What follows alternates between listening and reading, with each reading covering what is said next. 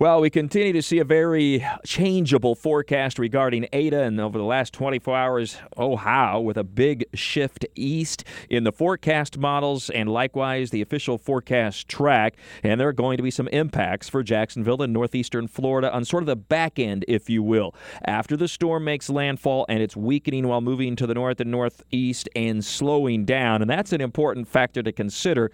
Quite honestly, overall, it really doesn't change our overall forecast that much. We are expecting it to be breezy and wet at times all the way through Friday. That doesn't change really very much. It comes down to the magnitude of these impacts. Still looking at bands of heavy rain through Friday. There will be at least some isolated waterspout or tornado threat, although it doesn't look like it would be anything particularly widespread. There'll be strong and gusty winds, but not necessarily damaging winds. Probably on the order of 15 to 30 miles per hour with higher gusts. In that kind of situation, an isolated down tree or power line will be possible, but I wouldn't expect widespread damage in that regard. And there'd be some potential for some flooding, especially considering how wet the last week to 10 days has been across the area. Rainfall looks to average about 1 to 2 inches, but locally 3 inches or more now through the weekend and particularly through Friday night. So for today, we'll see just mainly fringe effects. We'll see some bands working their way northward up the peninsula from the south, so we'll get some showers and every once in a while perhaps a rumble of thunder. It'll be breezy. So on this Veterans Day, and we certainly salute all of our veterans, the parade at 11:01 a.m., potentially damp. It will be warm, though. It'll be breezy, and in between bands of rain, the sun shines, and it really will be very warm. So temperatures reach about 80 degrees by the time that parade starts, but there's that chance for at least some scattered showers.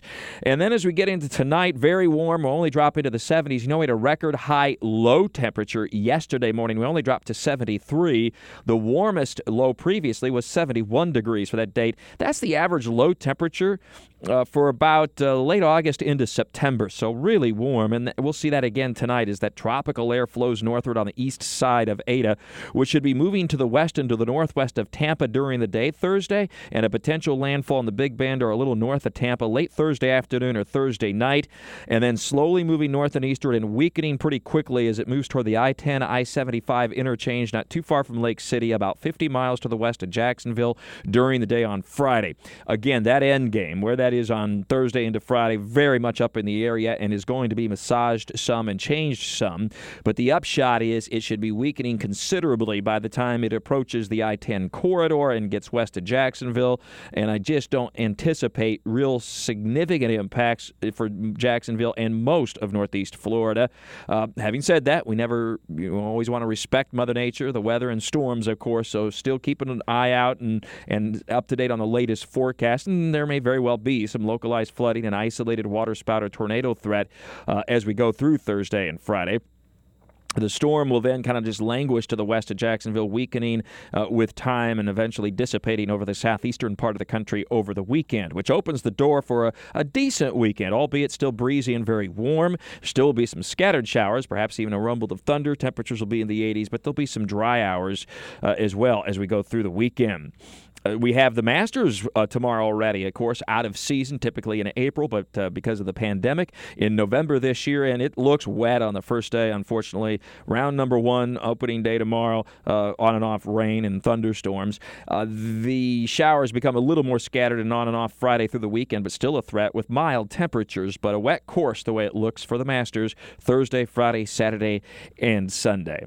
So once again, to recap, for Jacksonville and northeastern Florida, some scattered showers, perhaps a thunderstorm today. It'll be breezy and warm. Ada organizing and trying to re-strengthen. Could briefly still go hurricane over the eastern or southeastern Gulf of Mexico before it moves into an area of stronger shear, a little bit of dry air, and proximity to land, and that should start some weakening. A potential landfall not too far from Tampa, probably a little bit to the north by later Thursday and Thursday night, then moving inland across the I-10 and I-75 corridor approximately during the day on Friday. That would be to the west of Jacksonville, but it should be weakening considerably at that point.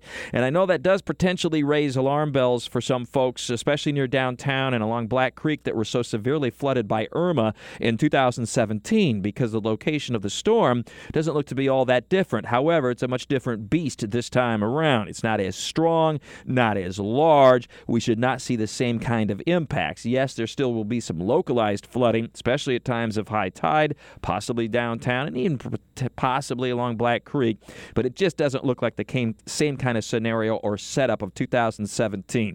Obviously, stay up to date on the latest forecast. We'll keep you updated round the clock from the First Alert Weather Center. If it's not me, it'll be Garrett and Alyssa and Corey, or all 3 or 4 of us at one time potentially.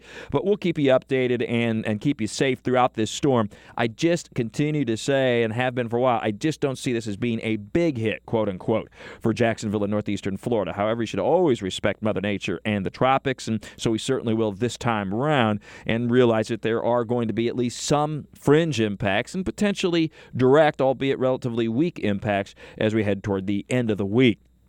Always more in Talking the Tropics with Mike at WOKV.com and ActionNewsJax.com. With all your weather all the time, I'm Chief Meteorologist Mike Burrish from the CBS 47 at Fox 30 Action News Jax First Alert Weather Center for 104.5 WOKV.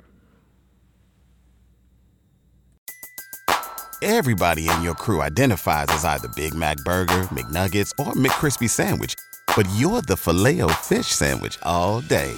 That crispy fish, that savory tartar sauce, that melty cheese, that pillowy bun.